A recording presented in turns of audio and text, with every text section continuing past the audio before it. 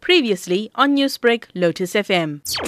It is quite exciting and interesting this year, 2021, even though we've had some sightings coming through the other years.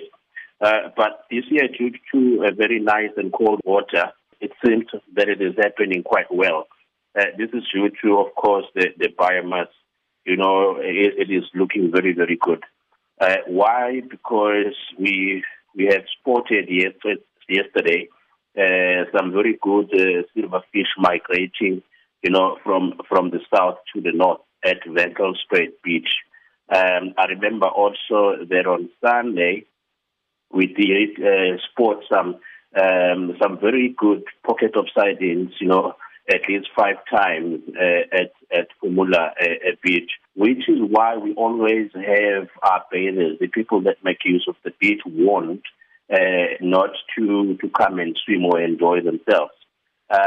We go even further that we have some of the nets removed out of water. Does this mean that all forms of water activity in the beaches are banned at this point? Certainly, yes. It's very, very important that we let our people aware of those places. We have had our nets removed,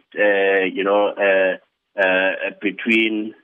I think we remove between Port Edward and Isipingo Beach, meaning all the beaches between those two beaches, which is Port Edward and Isipingo, have been banned.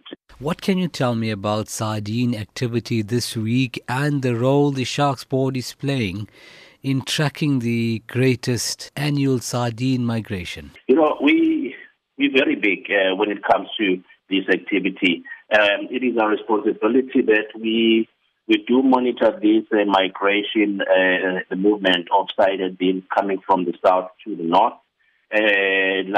Tomorrow we will be flying our flight.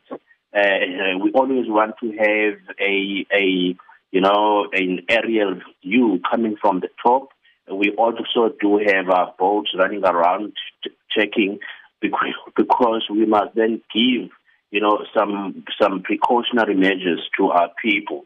Newsbreak, Lotus FM, powered by SABC News.